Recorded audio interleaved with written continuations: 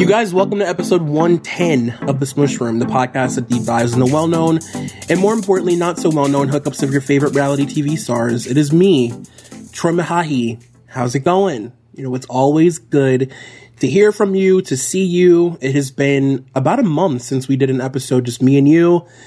Just a couple of gals in the kitchen, chain smoking and drinking. You know what I mean? Just us. And I'm excited. You know, I really, really look forward to these solo dolo episodes, and I'm really, really excited to do this one. We didn't have an episode last week, and then the last couple episodes prior to that have been episodes with guests. So it's, you know, this is necessary. I really look forward to these episodes where we just like hang out and talk. You know what I mean? Apparently my voice is going to be a problem today. I also wanted to apologize for not releasing an episode last week. I realized kind of halfway through this whole process that I needed to split this up into parts in a way that I've never done before because there's so much information to go over. So as you know from the description, I am doing a Britney and Justin episode today. It's really surprising, to be honest with you, that I haven't done a Britney and Justin episode. A lot of you message me and say, like, when are we getting the Britney and Justin episode? Like, what the fuck is wrong with you? And I've talked about Britney and Justin sort of passively in other episodes, but never like a definitive telling of their relationship. And I guess, you know, I've told you this before, and this is like truly genuine. I'm not even trying to be funny. Like, I don't know how to gauge when I'm talking about Britney too much, as you know. You know me well enough now after 110 weeks spent with me that I don't. Like, I could talk about her for hours and hours and hours, and I alienate people. And I had to learn that the hard way in high school. You know what I mean? So, I'm always like, you know, maybe I've like talked about her too much. People are over it. But there's so much happening right now in the news with Britney, and there's so much that I want to address because if I'm being honest with you, not to toot my own horn, but like truly, you know, toot.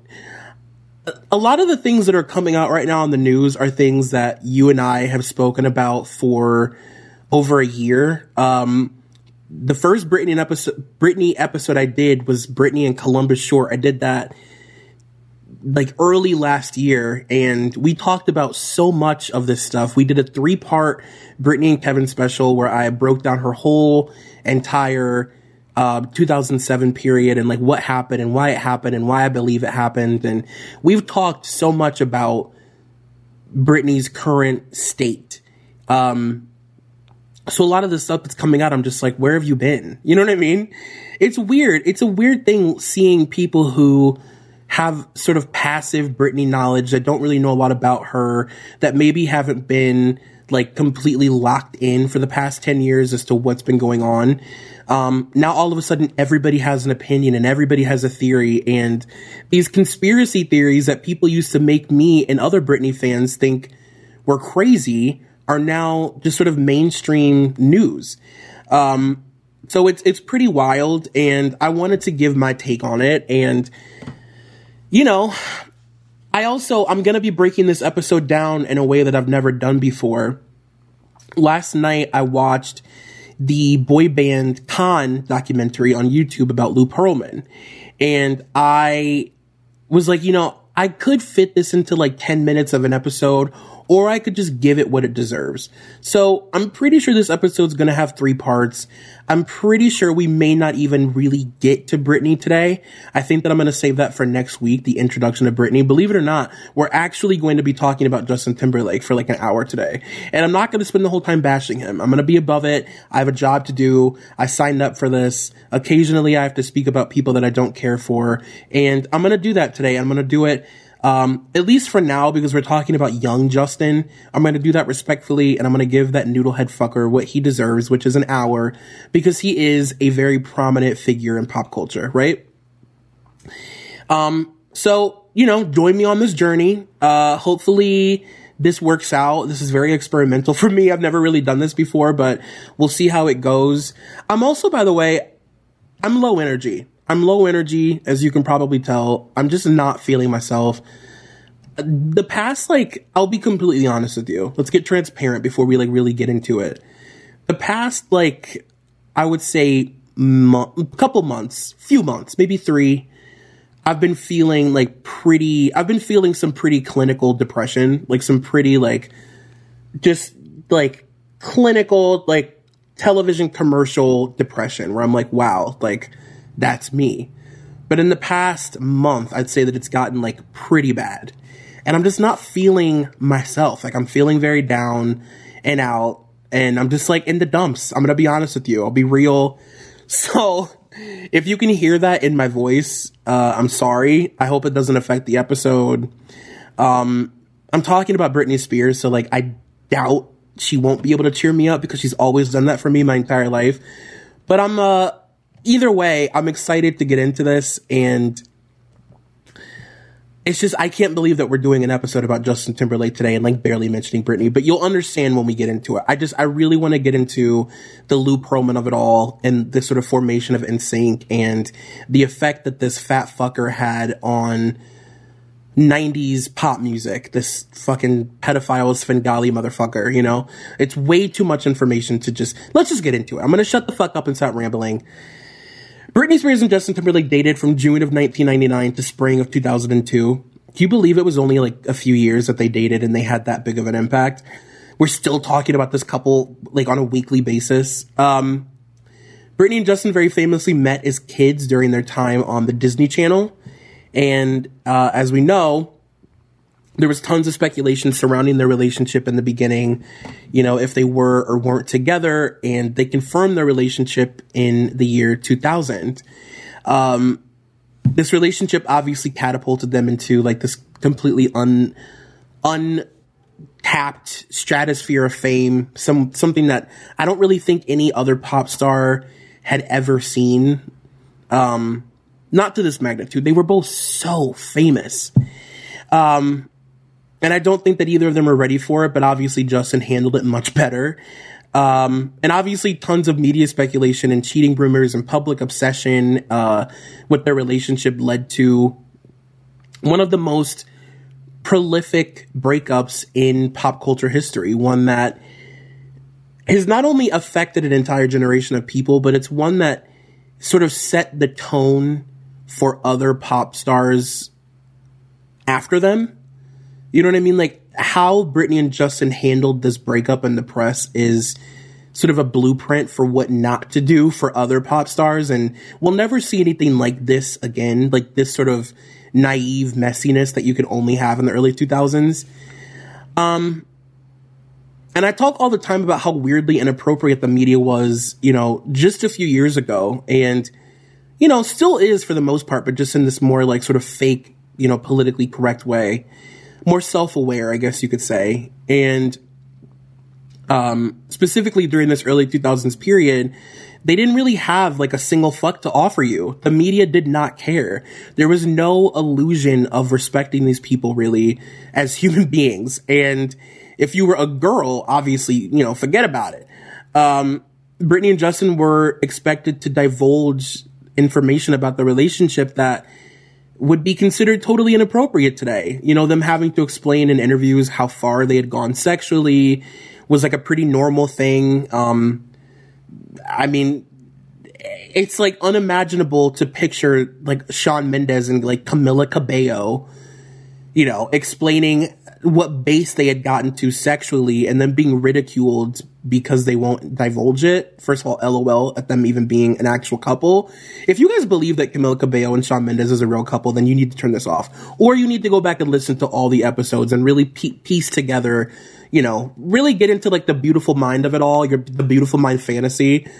But that's, that's a conversation for another day. As you guys know, Justin Timberlake, formerly known as Justin Randall, is a Southern boy. He's Southern raised, Memphis, Tennessee, a good Christian Baptist boy. His parents divorced when he was really young, so he spent his time divided between both of his parents. His dad was a church choir director and is the one responsible for Justin's music ability. He taught him how to sing. He introduced him to, you know, all these 60s and 70s R&B musicians that he would later make a career out of emulating. His mom, now, I said that I would be respectful, but I'm not going to not throw shade. Like, don't act like I'm gonna be me. His mom, however, was sort of like a classic Southern pageant mom, like in its truest form. And when Justin was in third grade, he and his friends formed a little mini New Kids on the Block and performed for a school talent show. His mom, she looked to her left, she looked to her right, she realized she was surrounded by screaming girls for her son that nobody knew, this like little boy. And the Southern stage mom took over, and she heard the whispers in her ear telling her to record it. Record him. Record him. Pull out your camera. Put your camera on your shoulders and record him. She reached out to her former piano teacher and made him watch the tape. And, she wanted to get a second opinion. Should we pursue some sort of career with this kid? Do you think that he has the ability to be a singer? And it was pretty obvious. I mean, Justin Timberlake has always had a very natural ability to kiss it smoochy on stage. I've seen the tapes. He's giving you everything that you could possibly desire. He's giving you the hip thrust that you expect. He's giving you hat tilts, dimples, winks, and everything in between. He leaves nothing to be desired. You want a finger gun shooting up to the sky, then you've got it. You know what I mean? You want a suspenders pull and a heel turn, consider it done. You know what I mean? He was that kid. He was so pageant ready. Obviously just loved attention so much and was so meant to be on stage. This inevitably led to what I lovingly, and this is with love, this is not with hate, referred to as his pageantry era, which I've spoken about on this podcast before last year. Justin became a very Southern Western wear inspired pageant boy. He would come out on stage, as I've said before, in these sort of high-waisted Wranglers pulled up to his throat and, a belt buckle wider than his waist, a denim embroidered top, some cowboy boots, a big old cowboy hat, you know what I mean? To let you know that this is his rodeo. And, and that this is his ranch and that he owns it and that you're trespassing. You know what I mean? He won several local competitions, which led to him auditioning for Star Search in 1992. And something that I want you youngins to understand is that Star Search during this time in the 80s and 90s was the only show that really catered to children's talent. Like, it was the only really public outlet that kids had where they could go on and audition and have the whole world see them. This was before American Idol. This was before X Factor. This was before America's Got Talent. A kid going on stage and juggling was not happening on TV. So this was it. And that's why you see so many famous people in their 30s that have appeared on Star Search, because this was the only outlet that they had. While Justin and his mom were in Orlando auditioning for the show, a fellow stage mom told Lynn Randall, about another audition that was happening, like a couple buildings down for the new Mickey Mouse Club. Apparently it was taping the next building over, and they were on a national-wide search for young talent. Justin auditioned and joined the cast in 1992, along with Christina Aguilera, Kerry Russell, Ryan Gosling, J.C. Chasez, and Britney Jean. The kids performed 5 days a week for 14 hours a day. And it's very ironic and sort of cosmic that these two found each other, honestly, that they were brought into each other's lives. You have these two Southern Baptist kids from different parts of the country who were kind of poor and under the impression, more so for Britney, but Justin as well on a more sort of calm scale. They were under the impression that their families would be able to sort of make ends meet and put food on the table if they worked really hard enough, and they were like 11. It's almost like they were trauma bonding.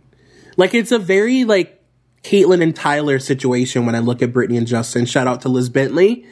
But you know what I mean? It's trauma bonding. It's like, we're both poor and our parents need us to help pay the mortgage, so we better go out there and kill it tonight. The piano teacher that I mentioned earlier told this story in an interview that I watched on YouTube, where apparently Britney came to him, very similar to how Justin and his mom approached him, with a tape. It was a compilation of all her performances on the Mickey Mouse Club so far.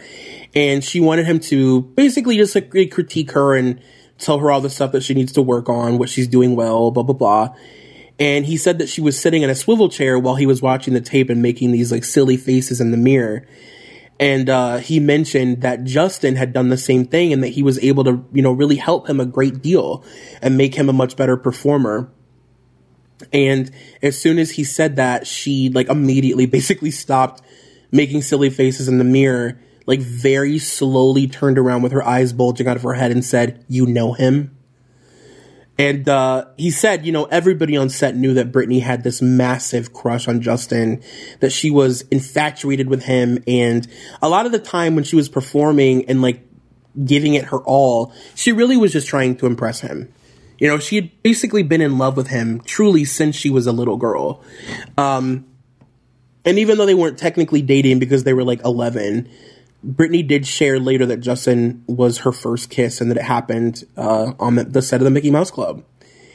And I read this really interesting article on Shondaland.com, Shonda Rhimes' like blog, about how Britney and Christina were positioned to sort of fill the space of these two former Mickey Mouse Club stars, they're pretty iconic. I mean, Annette Funicello and Doreen Tracy.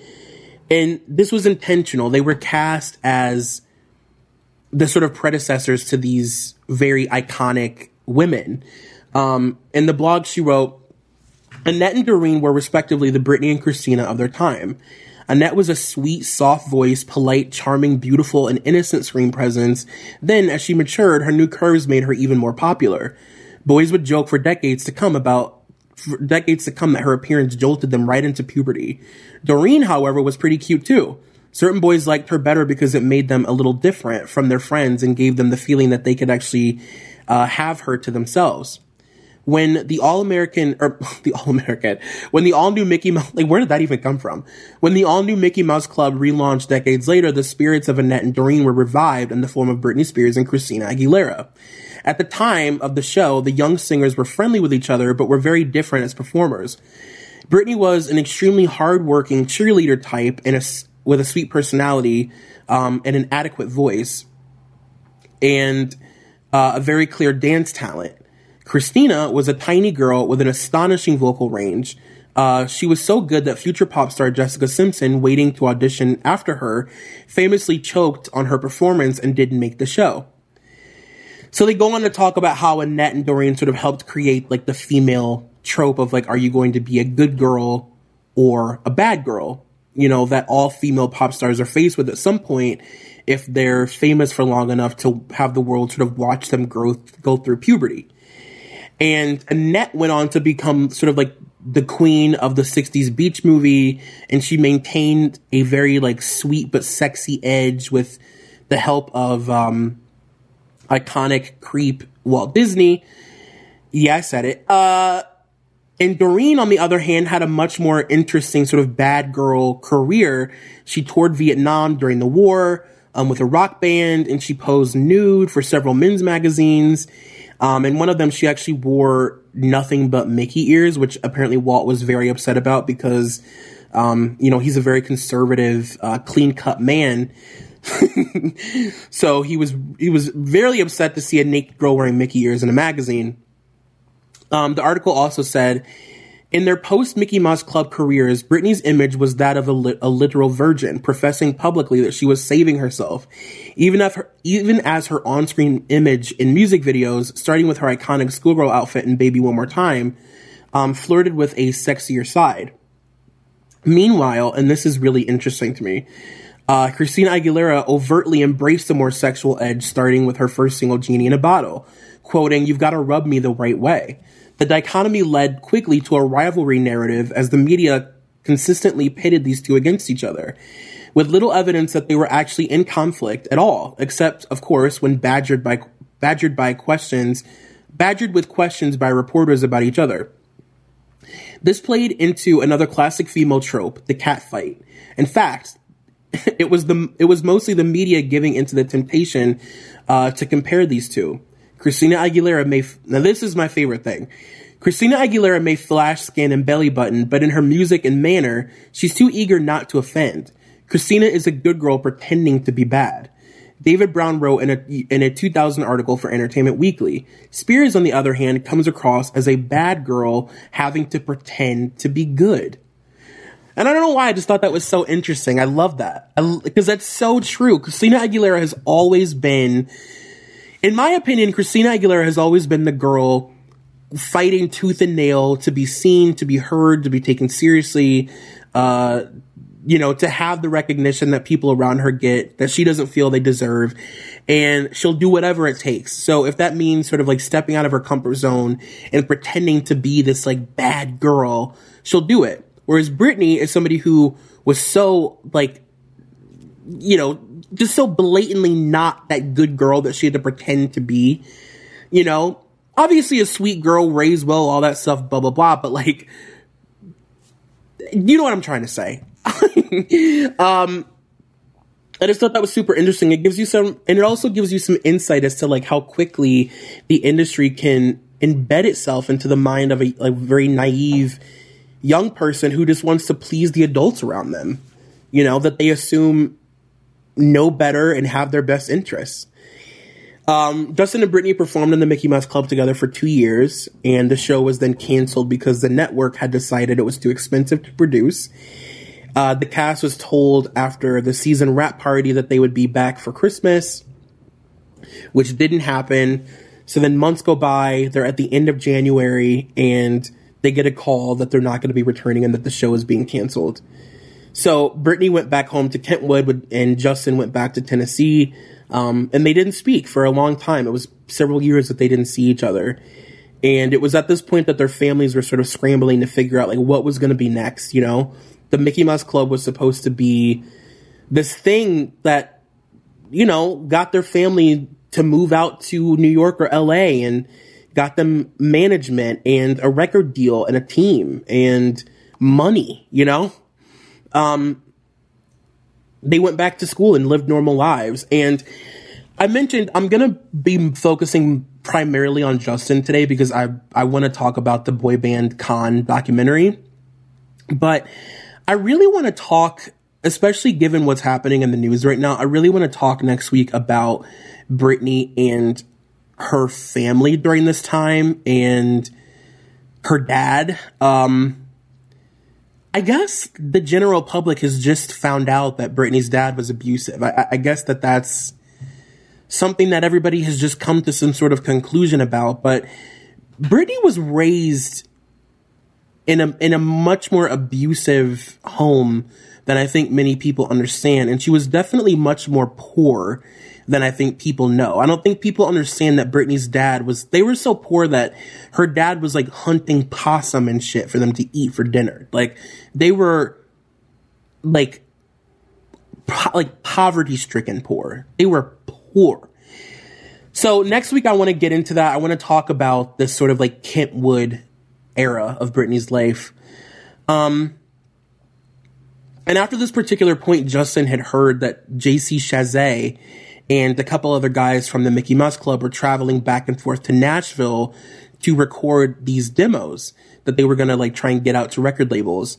There was also talks of possibly starting a band. Chris Kirkpatrick, who was singing in a doo-wop choir at Universal Studios, had seen JC and Justin on the Mickey Mouse Club and wanted them for the group. He basically was trying to create a band that was like the Backstreet Boys with elevated vocal ability.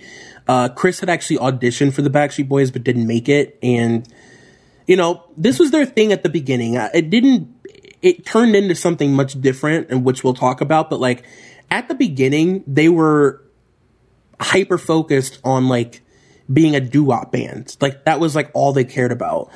They just so happened to be marketable as like a teen boy band, but they really only cared about like their voices and like harmonizing and crooning and fucking doo-wopping or whatever.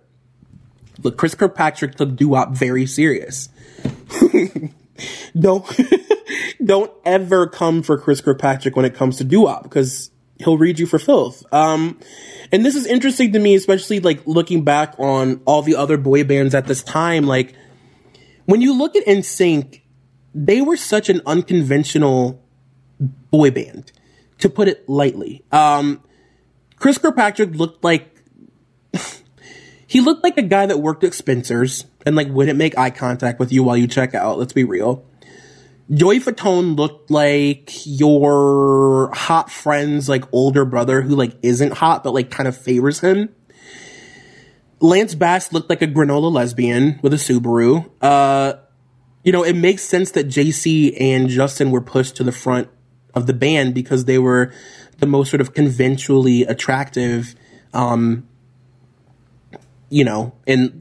the sense of like boy band looks, But unlike most boy bands, none of them were really chosen to be a part of the group because of how they looked, really. I mean, when it came down to it, they really, really focused on singing, which sounds silly, but it's like, with a boy band, it's like the whole thing is that little girls want to have to lose their virginity to them. Like, that's the whole point. So the fact that you had Chris Kirkpatrick and Joey Fatone in this band is like nothing we had ever seen, and we'll never see anything like it. You'll never see another man who looks like Joey Fatone, somebody that would like show up at your apartment that was like hired by your landlord to fix plumbing in a boy band, ever. And during rehearsals, Justin Timberlake's mom made a comment about how, the band felt very in sync and they were all so, connected, and that's how they got their name. They ended up moving into a house together, which became known as the NSYNC house. And it was all the guys and Justin's mom, like, living together. They had no money. They had a minivan that they were traveling all over the place with. And they basically spent the next few months, like, obsessively rehearsing and trying to figure out how to make this work and like what role each of them would play in this band.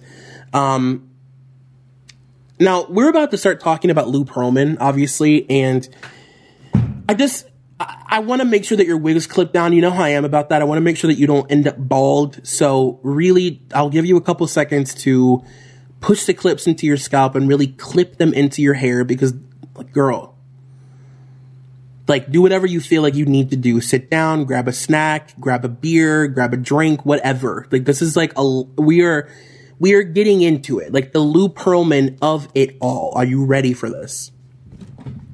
Now, from what I've read, it was Justin Timberlake who initially reached out to Lou Pearlman and asked him to come watch them perform. They obviously were hoping that he would like them enough to, want to sign them or whatever.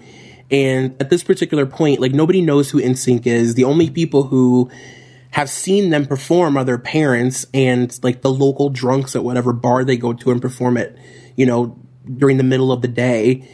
And also just like teenage girls who just so happen to be like walking around the mall while they're like performing in front of Sears. You know what I mean? This is a really big deal for them that Lou Pearlman is coming to watch them perform.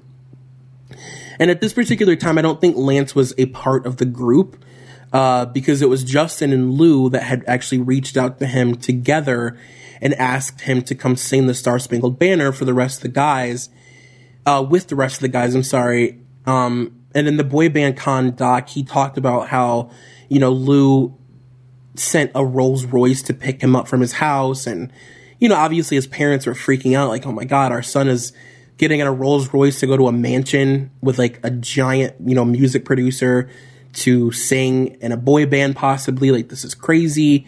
Really giving this teenage boy like the red carpet treatment and like grooming him from day one,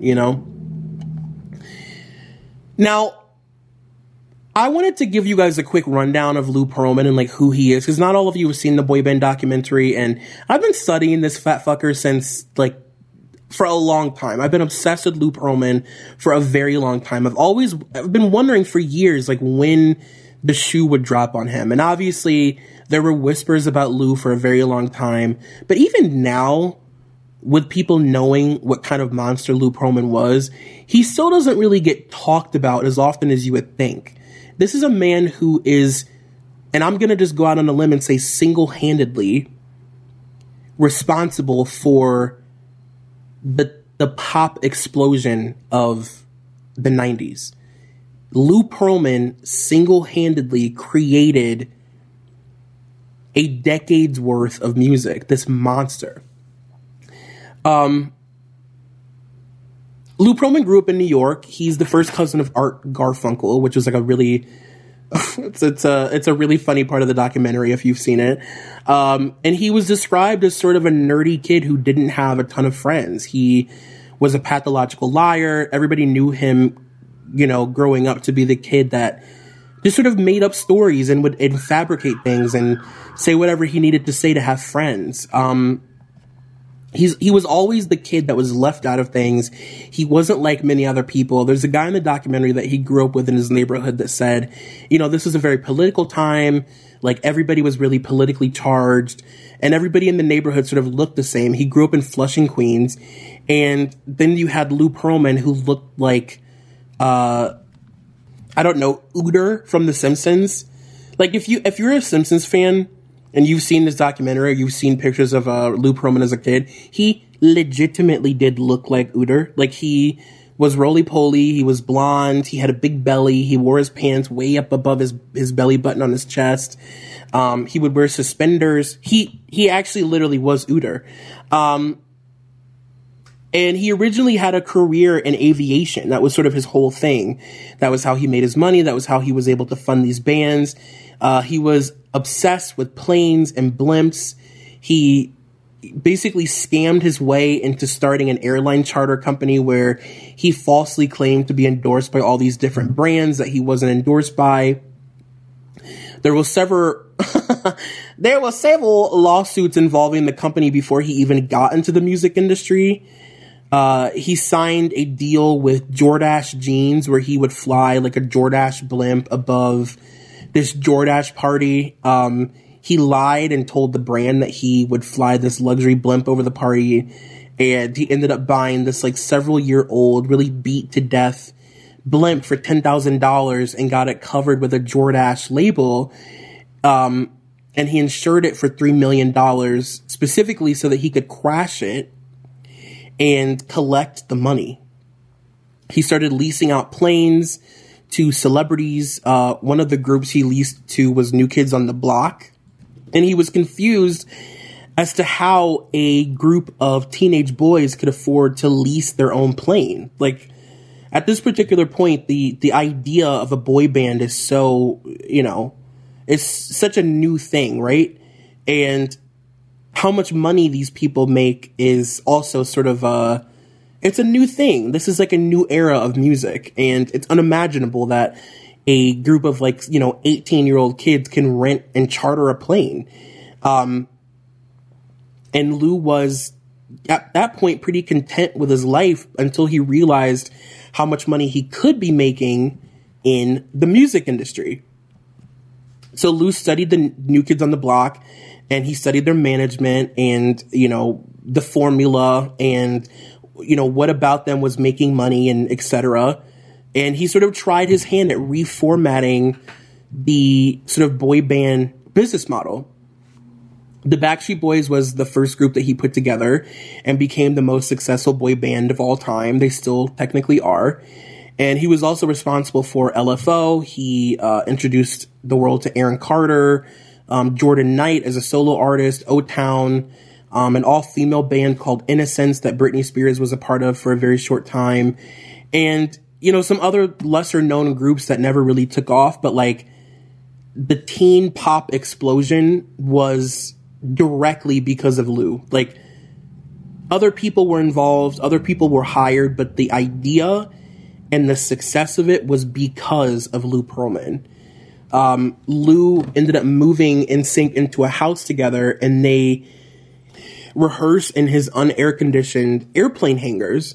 This is where they learned how to harmonize and how to dance and how to not lose their breath while they're performing.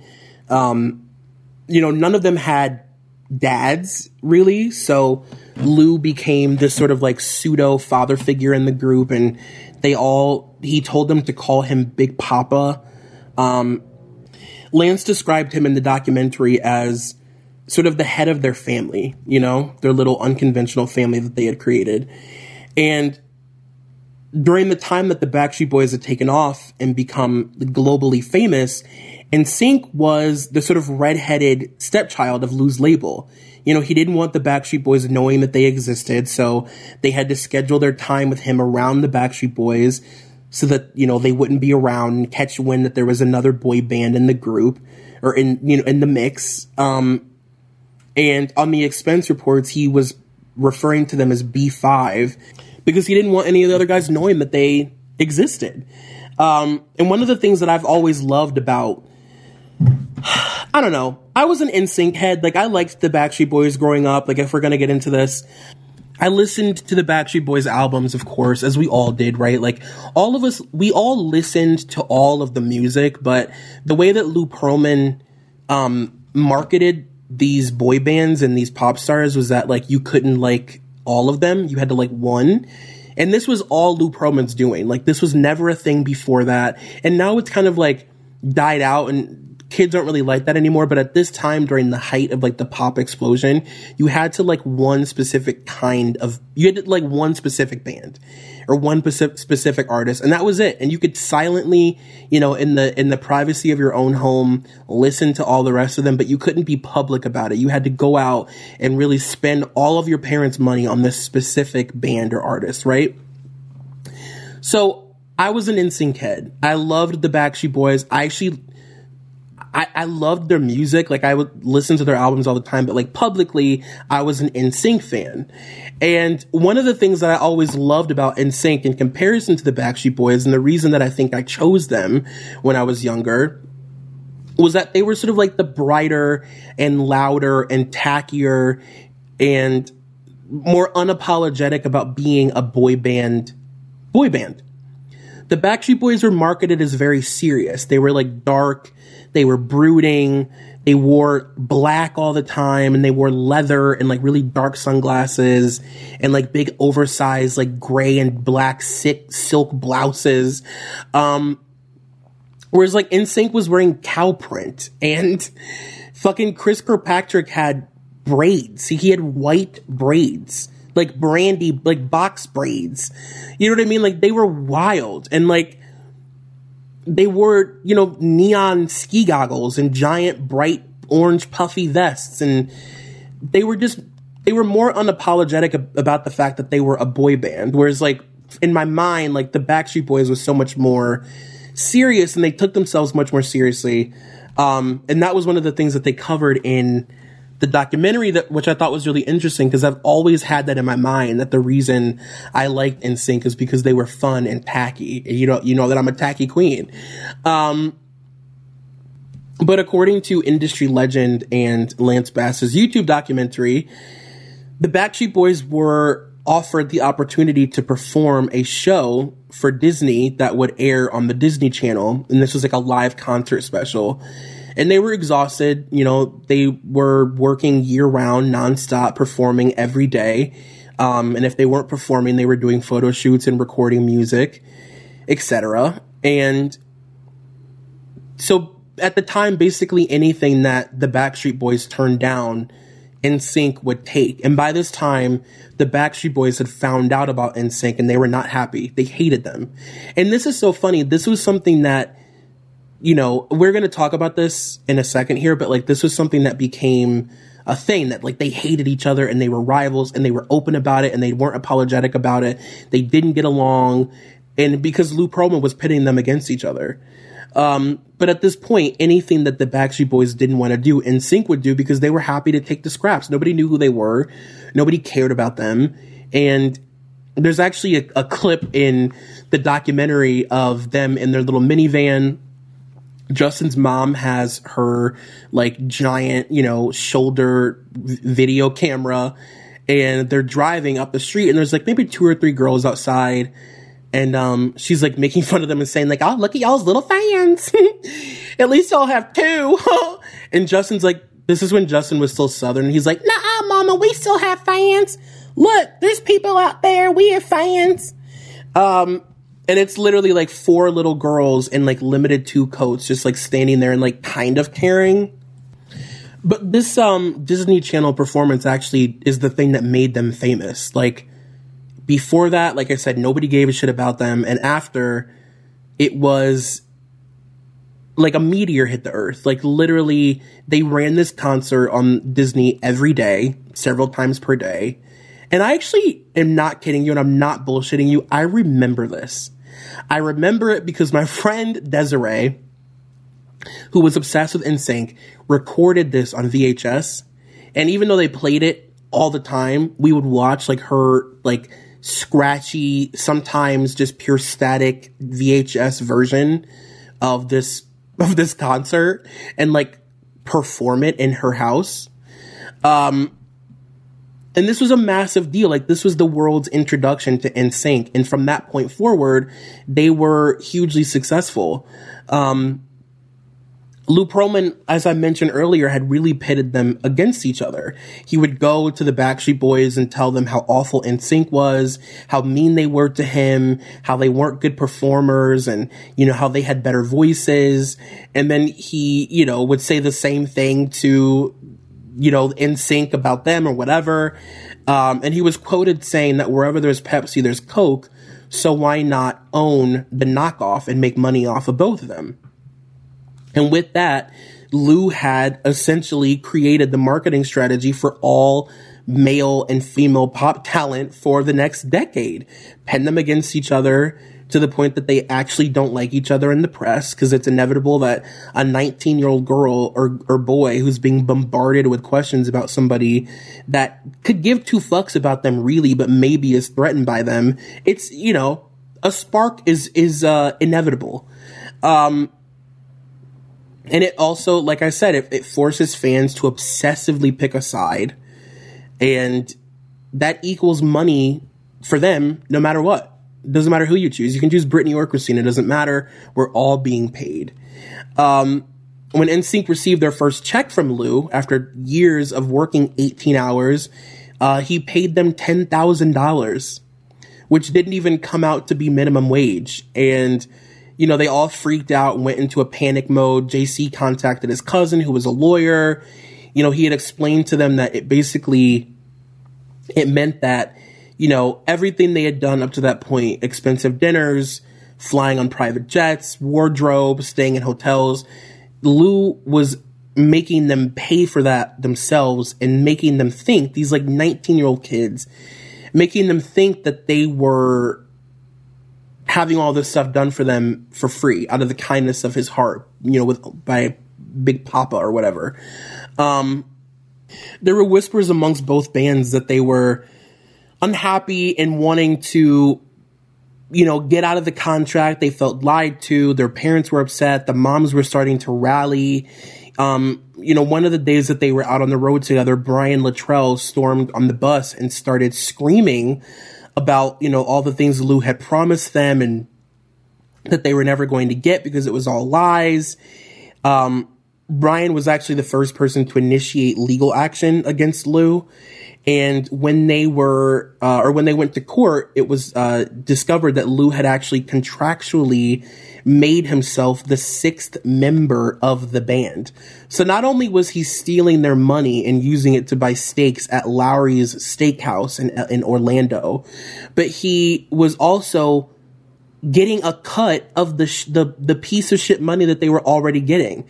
And I mentioned earlier, they were getting less than minimum wage. Like, when it came down to it, they were making less than a server at a restaurant, and they were working 18-hour days, you know, every single day, you know, selling 10 million copies of their albums and getting $10,000 for several years of work. $10,000. Could you imagine? When NSYNC came to him and told him that they wanted out of their contracts and that they had gotten lawyers, you know, they had basically found a loophole that he would have to let them go. He sued them for $150 million, to which he obviously lost. This is where you see NSYNC, after they've, you know, broken free of his management, that they released No Strings Attached. on their own. And the Backstreet Boys, who ended up just paying him basically to leave them alone, you know, they're now doing their thing. And the music industry is shifting. You know, one by one, all of his second tier acts were starting to disband. First, Take 5 had left, and then LFO. He had reached $15 million in legal fees up to that point and wasn't anywhere near settling. And the really fucked up thing is that Lou Pearlman was still swimming in money. $15 million in legal fees was pretty much nothing for Lou Pearlman at this point. He also was flying all over the world, to Bali, to Ireland, to Dubai, to China, and he was stashing money all over the world just to be safe. And a lot of people believe that his money is still just out there. He has money, massive sums of money all over the world hidden that nobody knows where any of it is. And in a desperate attempt to, have some sort of revenue coming in, he signed a bunch of new artists. None of them really took off except for yours truly, Mr. Aaron Carter. He also tried to break into Hollywood by developing a script for a movie called Long Shot. Do you guys remember the movie Long Shot? Probably not because you didn't see it, but do you remember it? Do you remember being in middle school and there being this this movie that had all the pop stars in it, but nobody cared about the movie, nobody saw it? And it had all of the, there was no reason for it to not be successful, but it just wasn't. It bombed, and it starred NSYNC. It had LFO in it. It had O-Town. Britney was in it. She played a flight attendant. Dwayne Johnson was in it. All of the members of his female group Innocence, Take 5, C-Note. These are all his third tier bands. Full Force. Dustin Diamond was in it. Art Garfunkel, his cousin, was in it. And I know that you think I'm joking, but I'm not. This is a real movie. It cost $20 million to make, and it barely made $2 million back. And O-Town was another one of his post-lawsuit sort of floundering to make it work business models. So instead of making a band behind the scenes, he decided to do it on TV and force teenage girls to become emotionally attached to each member of the band. He's really good at manipulating his audience, and growing to love them in this more personal way, a much more personal way than knowing their favorite ice cream flavor from Teen Beat magazine. You know what I mean? From a Teen Beat quiz. Do you remember in the 90s and the early 2000s when knowing stuff like that was a badge of honor? Knowing Jessica Simpson's favorite late night snack was something you would brag about because you memorized it from a Teen Beat magazine. And you know what I mean? That was real as fuck. I used to go around just spouting off these facts to people all the time. Shit that my mom definitely did not care about and didn't want to hear from me at 7 a.m. on the way to middle school. You know what I mean? While there's a chill in the air and the sun is barely up. And I'm Britney Spears' favorite store is Abercrombie and Fitch, but sometimes she shops at Tommy Hilfiger, depending. Her favorite color is baby blue. Her favorite ice cream is cookie dough. Her favorite pastime is hanging out with friends and going to movies. You know what I mean? And my mom would just be silently driving, tapping her foot on the fucking, tapping her foot on the gas. Should I run him off the road or no? On a darker note, we also have to talk about the fact that Lou Pearlman is a child molester and a predator. When you think about it, Lou's boy bands were basically marketed like gay porn stars. Let's really be honest. I'm not even saying that for dramatic effect. I'm not trying to say that to be funny. When you look at how New Kids on the Block were marketed to the public in comparison to an NSYNC or the Backstreet Boys, there was a very clear difference, and there was this sort of overt sexuality that was very weird. It's not sexuality that you in your mind immediately pictured to target, teenage girls. And it is now because Lou kind of helped create that. But, the Backstreet Boys being, 18 and 19 years old, wearing silk blouses, unbuttoned with rain pouring on them, thrusting their bodies and thrusting their hips and grabbing their bulges. It was basically gay porn. he had turned these boys into like little gay porn stars. And, you know, I think it opens up a much larger conversation, and I'm really disappointed that Lou Pearlman documentary didn't really go further into this, because I think the much larger crime that this man committed, you know, a crime much bigger than not paying his talent, was molesting them, you know, moving them into these rented houses away from their parents and taking advantage of them. And I do think that the entertainment industry has a history of trying to sort of pin terrible things on like one specific person, you know, to make the issue seem more isolated. Like Harvey Weinstein is a bad person, and I can't believe he did all that stuff, but he's gone now. You know what I mean? When Harvey Weinstein is just one of many people doing terrible things. And the same thing with Lou Pearlman. Somebody who's like known for exchanging sexual favors for, you know, album releases and roles in movies and clothing lines. I think a lot of industry people know that this is happening, and instead of pointing the finger, they sort of take a step back and remove themselves from the conversation, because they don't want to be the person who can't work anymore because they were honest about the fact that they basically had to sell their body to release an album. And, you know, I think that this like systematic abuse is really complicated, because when you're abused as a kid, and you believe that some part of you may have liked it even, you know, it confuses you even more. It clouds your ability to judge situations. And I'm not just talking about Lou. Like I said earlier, I'm just saying, like, in general, the entertainment industry. I think it sort of clouds your ability to judge these situations. Like, I don't know. And I'm going to use this as an example, because in doing research for this episode, I've just been in the strangest places on the internet. A lot of message boards, a lot of like, the readings of blind items that then lead me to photographic evidence of things being true, that really fucked with me, you know, that really like, really threw me for a loop. Me and my best friend Katie I've been calling her like on a weekly basis, just being like, you'll never believe this. Look at this picture, Google this, Google these two people's names together, and you'll never believe all the shit that you see pop up. And I'm going to use this as an example to sort of describe like what I mean by systematic abuse, where your judgment becomes clouded and then you get older and you maybe partake in terrible things yourself, or are witness to terrible things happening that you don't say anything about because you're enjoying the perks of not saying anything.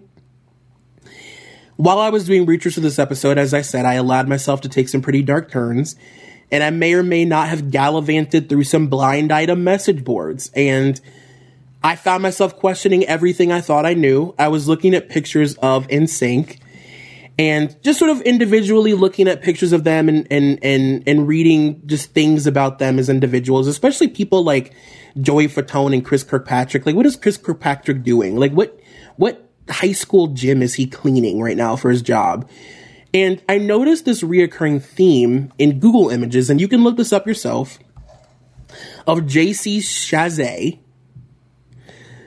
hanging out with noted child predator and rapist Bryan Singer, like all the time. And apparently JC Chasez and Bryan Singer are very, very, very close friends, which I had no idea about.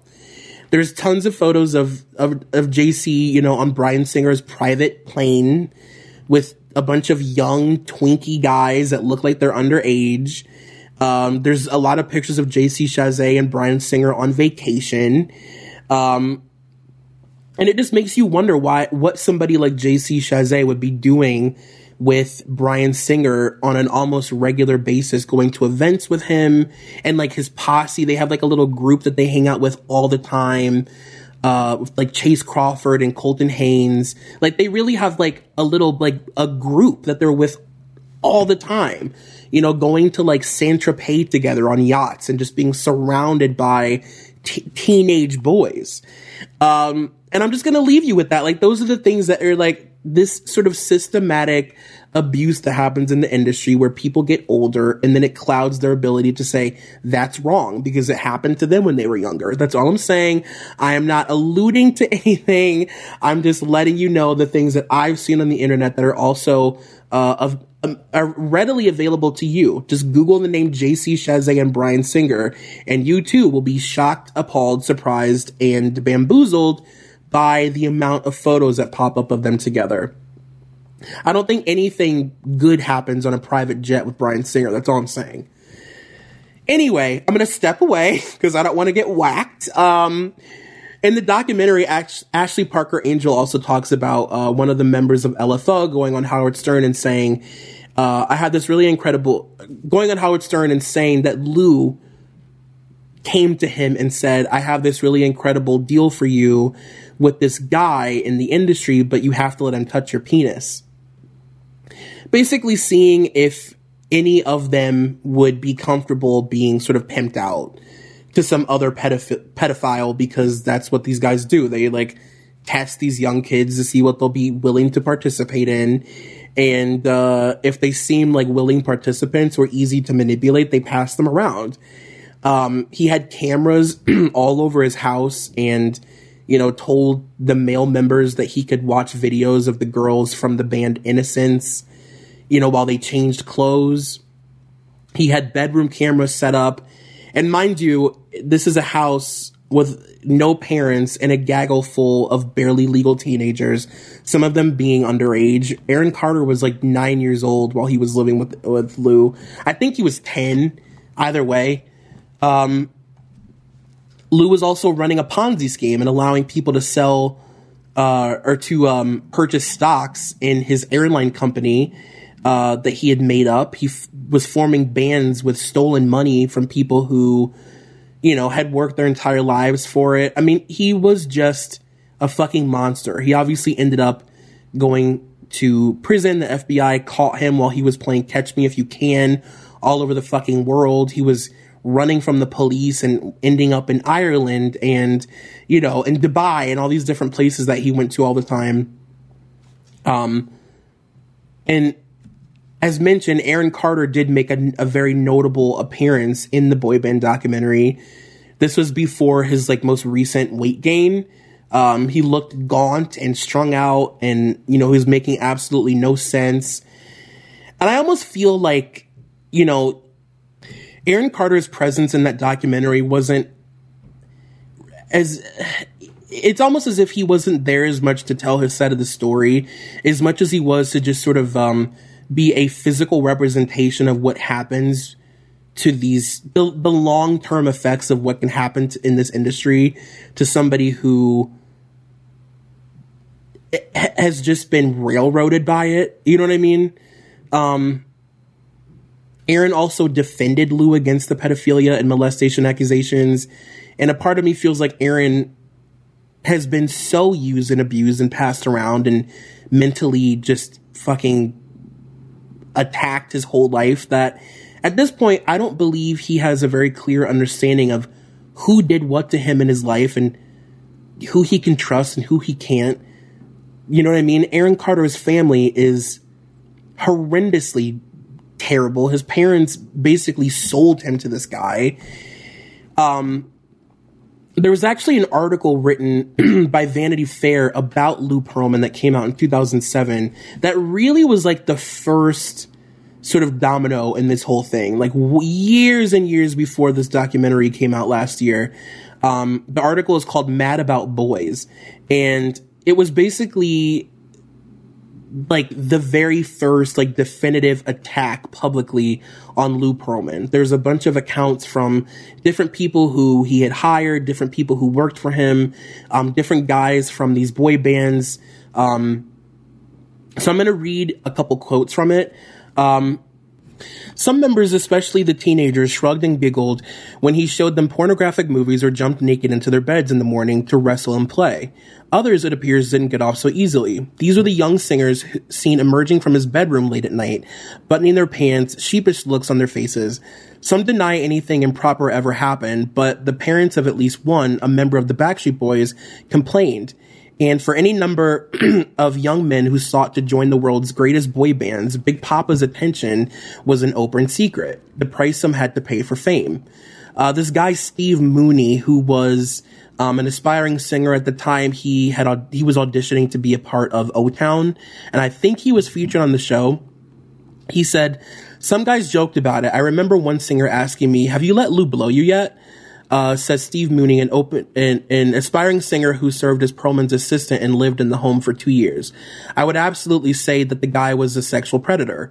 All the talent knew that knew what Lou's game was, and if they say no, then they're just lying to you." Steve Mooney believed he saw firsthand the price many young men were paying. Perlman's bedroom lay behind a pair of double doors, and when they were closed, Mooney knew not to intrude. More than once, he says, he encountered young male singers slipping out of those doors late at night. There was one guy in every band, a sacrifice. One guy in every band who takes it for the team, for Lou. Echoing a sentiment I heard from several people. That's just the way it was, and everybody knew it.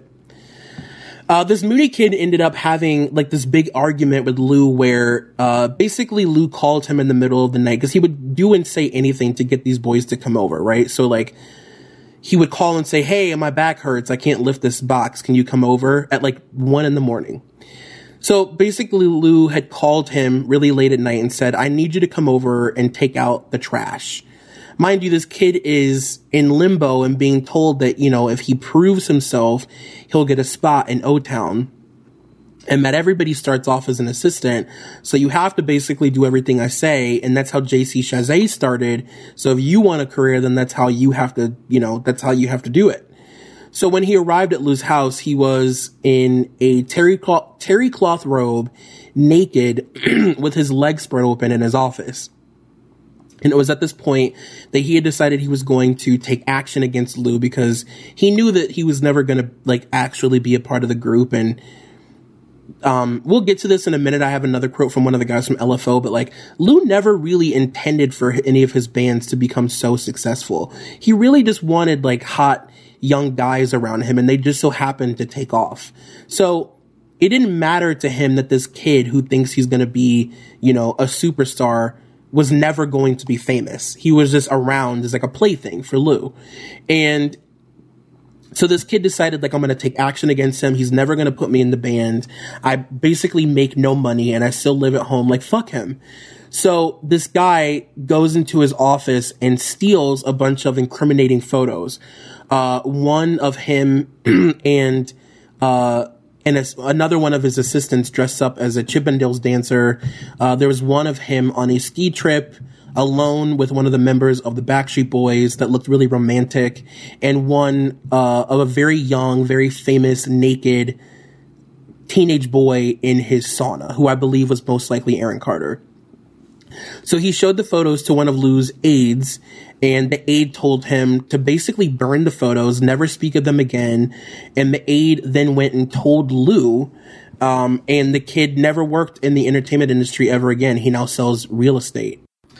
Rich Cronin from LFO was also quoted in the magazine, and he said, "Honestly, I don't think Lou ever thought we would become stars." Said Rich Cronin, lead singer of Perlman boy band Light Funky Ones, which, by the way, I had no idea that LFO stood for the Light Funky Ones. I mean, maybe I'm the last to know, but I feel aged a year after hearing that. Like, I'm gutted. The Light Funky Ones. He said, "I think that he wanted cute guys around him, and that was his excuse. And when lightning crazily struck and the empire was created, it was all dumb luck. I think his motives for getting into the music industry were very different." The article then goes on to point out that Nick Carter was one of the first people to confirm some inappropriate behavior happening with Lou. It says one incident centered on the youngest of the Backstreet Boys, Nick Carter, who in 1997 turned 17. "My son did say something about the fact that Nick had been uncomfortable staying at Lou Pearlman's house," says Denise McLean. For a while, Nick loved going over to Lou's house, and all of a sudden it appeared that there was a flip at some point. Then we heard from the Carter camp that there was some kind of inappropriate behavior. It was all very odd. I can just say that there were very odd events that took place. Neither Nick Carter nor his divorced parents, Robert and Jane Carter, will address what, if anything, happened. But at least 2 other mothers of Perlman's band members assert Jane termed Perlman a sexual predator. Phoenix Stone says he discussed the matter with both Nick and his mother. With Nick, I've got to tell you, this was not something that Nick was comfortable talking about, says Stone. What happened? Well, I just think that he finally, Lou was definitely inappropriate with him, and he just felt that he didn't want anything to do with it anymore. There was a big blow up at that point, and from what Jane says, yes, there was a big blow up, and they confronted Lou. Jane Carter, Nick and Aaron's mom, said, certainly things happened, she tells me, and it almost destroyed our family. I tried to warn everyone. I tried to warn all of the mothers. She was told in this article that they would basically be detailing allegations against Lou, and this was the first time this was ever really happening. And she said, if you're going to do that and expose that, I give you a big flag. I tried to expose him for what he was years ago. I hope you expose him because the financial scandal is the least of his injustices. When I ask why she wouldn't discuss it further, she says she doesn't want to jeopardize her relationship with Nick. She says, I can't say anything more. She says, these children are fearful and they want to go on with their careers. And what I will leave you with, because I just want to jump back to Aaron Carter for a second. I was thinking about how, hard it must have been specifically for Aaron because he met Lou, or, he at least became business acquaintances with Lou during an extremely sort of desperate time in Lou's life. In many ways, Aaron was sort of Lou Pearlman's life vest, and he was keeping him afloat. He was the only successful business venture in his life during this specific time. His two most successful acts sued him and left him. His second and third tier acts were all leaving and disbanding. And, he took a stab at Hollywood that didn't work out and cost him a bunch of money.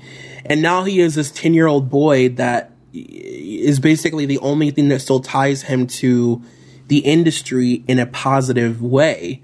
The amount of pressure on Aaron, I can't even imagine. And I don't know. We also have to talk about the fact that his parents still allowed him to sign a contract with Lou Pearlman, considering what they knew. Let's really break that down for a second.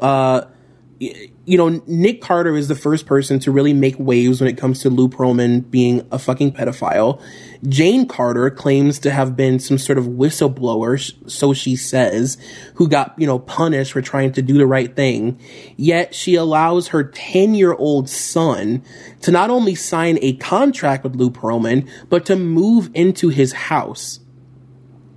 Aaron Carter was living in Lou Pearlman's house with a pedophile.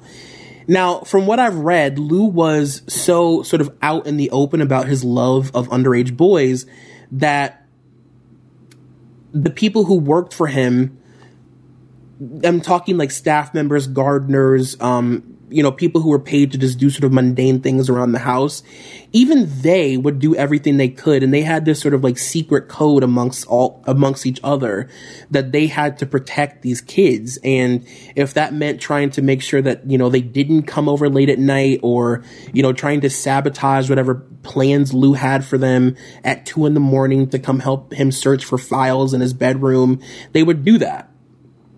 But they also knew that this extremely powerful man was going to do whatever the fuck he wanted to do. And when those doors closed, there was nothing that could be done. So they would warn people, get your kid away from him before it's too late. Once they get to his bedroom, all bets are off. Everybody knows you don't disturb him once those doors are locked. And this woman let him basically raise her 10-year-old. And, if I had to guess, if I really had to put money on it, I would guess that Aaron Carter has probably faced some of the worst sort of modern day entertainment abuse. I'm talking Shirley Temple level abuse, and has been put in some absolutely horrendous situations, especially because when he started out, he was so young. He started his record deal at 9 years old. He also became famous during a time before the internet, if you think about it. So, and this was also before people really caring about what happened with these kids. like way before. I mean, really, we only recently have really started to care about what's going on with Nickelodeon and Disney. And there was that kid a couple days ago that had just come out, that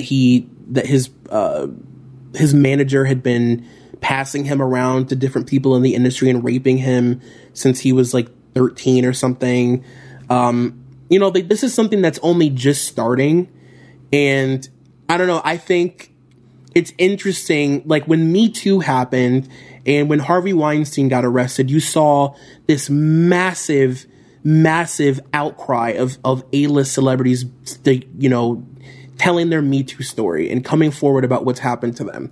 And I just think that it's very ironic that all of these kids have come out talking about being molested. There was another girl that just recently came forward who said that when she was working for Disney, there was like a blind item written about her, and it ended up being somebody that I didn't know.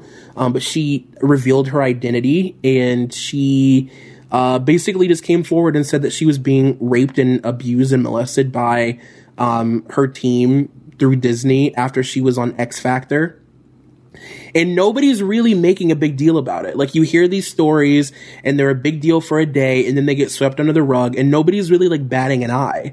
And I just think there's a lot of people with a lot of things to hide that don't want to come forward or show any sort of support or whatever because they have a lot of skeletons in their closet. You know what I mean? I feel so bad for Aaron Carter. Literally, I got an alert while I was recording this and I had to pause it because Aaron Carter now has a restraining order pending against him from his brother because he just said publicly that he wanted to kill his wife or something. It's just a fucking mess. It's a mess. And this kid has been pimped out and passed around all over fucking Hollywood since he was a 9-year-old. He's so deranged. I don't know if you guys know that Aaron Carter is like dating Trisha Paytas right now. And if you watch Trisha's lives on Instagram, this is somebody who is just crying out for attention and just desperate for people to hear him and know what he's gone through. He can't even get through a 10 or 15 minute conversation with Trisha without bringing up his past. It's just sad. It's just really fucking sad. And I feel terrible for him. I feel terrible for all these guys. Like, this is just such a crazy thing. And it's just so insane that our childhoods and like, the thing that sort of helped shape who I am is this monster, Lou Pearlman. He gave me Britney. I have him to thank. You know what I mean? He gave us the teen pop ooh-ah-ah sensation, but he also was a literal monster. And yeah, so next week we're going to be talking about Britney. I want to talk about Britney and her dad. Britney is intertwined into this too. Britney was signed to Lou Pearlman for a year or so before she switched management, and she actually was supposed to be a member of the band Innocence. So that would have been Britney, sunbathing and having videos of her. Easily could have been her. Lou Pearlman literally playing videos on a mega screen in his theater room of these girls topless for to watch, it's just, yeah. So next week we're going to transition and talk about Britney. This is, like I said, this is a very experimental thing that I'm doing. I hope that you like it. Eventually we will end up going into the nitty gritty and talking about Britney and Justin as a couple. I just wanted to give some backstory because I think that the Lou Pearlman of it all is very interesting given what is going on right now in the news. But that was episode 110 of the Smush Room. I hope that you guys enjoyed it. I hope it wasn't too much. This isn't one that I would maybe play on a loudspeaker. You know what I mean? Really dig this one into your ears because it's dark. But I love you, and I will see you next week. And all right, bye-bye. Thank you for listening to The Smush Room, an Emotionally Broken Psycho's Patreon exclusive. Please make sure to head over to Apple Podcasts and subscribe, rate, and review. It really helps your boy. Also, make sure to head over to patreon.com/ebpsychos for more information on this show and other Patreon exclusive content. You can follow me on Twitter at Troy McEady. That's TroyMceady. You can also follow this podcast at EBP_Smushroom. Thank you to executive producer Molly McAleer and coordinating producer Nicole Matthew.